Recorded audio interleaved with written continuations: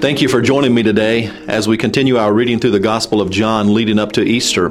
Today we're reading from John chapter 13.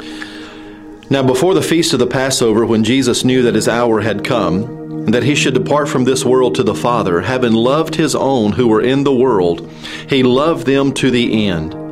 And the supper being ended, the devil having already put it into the heart of Judas Iscariot, Simon's son, to betray him, Jesus, knowing that the Father had given all things into his hands, and that he had come from God and was going to God, rose from the supper, laid aside his garments, took a towel, and girded himself. After that, he poured water into a basin and began to wash the disciples' feet and to wipe them with the towel with which he was girded. Then he came to Simon Peter, and Peter said to him, "Lord, are you washing my feet?"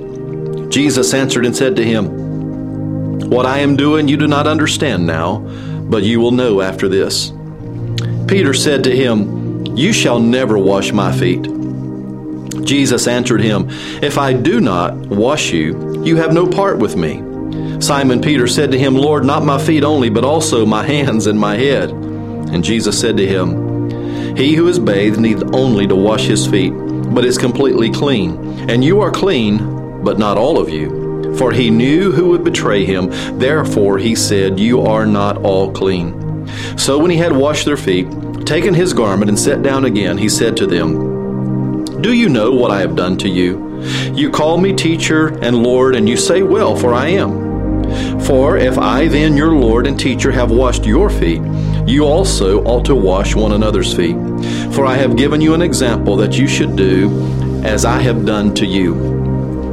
Most assuredly I say to you, a servant is not greater than his master, nor is he who is sent greater than he who sent him.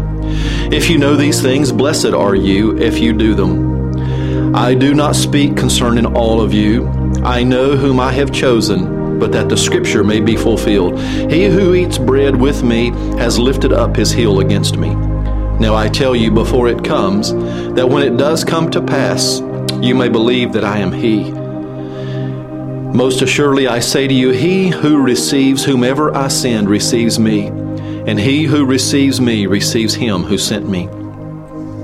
When Jesus had said these things, he was troubled in spirit and testified and said, "Most assuredly I say to you, one of you will betray me." Then the disciples looked at one another perplexed about whom he spoke. Now there was leaning on Jesus' bosom one of his disciples, whom Jesus loved, Simon Peter. Therefore mentioned to him to ask who it was of whom he spoke. Then leaning back on Jesus' breast, he said to him, "Lord, who is it?" Jesus answered, "It is he to whom I shall give a piece of bread when I have dipped it." And having dipped the bread, he gave it to Judas Iscariot, the son of Simon. Now after the piece of bread, Satan entered him. And Jesus said to him, "What you do quickly." But no one at the table knew for what reason he said this to him. For some thought, because Judas had the money box, that Jesus had said to them, "Buy those things we need for the feast," or that he should give something to the poor. Having received the piece of bread, he then went out immediately, and it was night. So when he had gone out, Jesus said, "Now the Son of Man is glorified, and God is glorified in him. If God is glorified in him, God will also glorify him in himself and glorify him immediately. Little children, I shall be with you a little while longer, and you will seek me. And as I said to the Jews, where I am going you cannot come. So now I say to you, a new commandment I give to you, that you love one another as I have loved you. And you also love one another. By this also all will know that you are my disciples, if you have love one for another." Simon Peter said to him, "Lord, where are you going?" Jesus answered him, "Where I am going you cannot follow me now, but you shall follow me afterward." Peter said to him, "Lord, why can I not follow you now? I will lay down my life for your sake." Jesus answered him, "Will you lay down your life for my sake? Most assuredly I say to you, the rooster shall not crow till you have denied me 3 times. Well, Father in heaven, to read the passage of your beloved Son,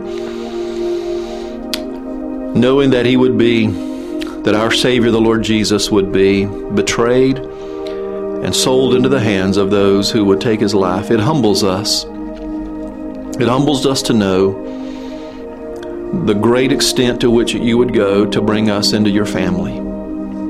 Thank you for recording in your word your truth to help us understand the great price that was paid for our salvation. In Jesus' name, amen.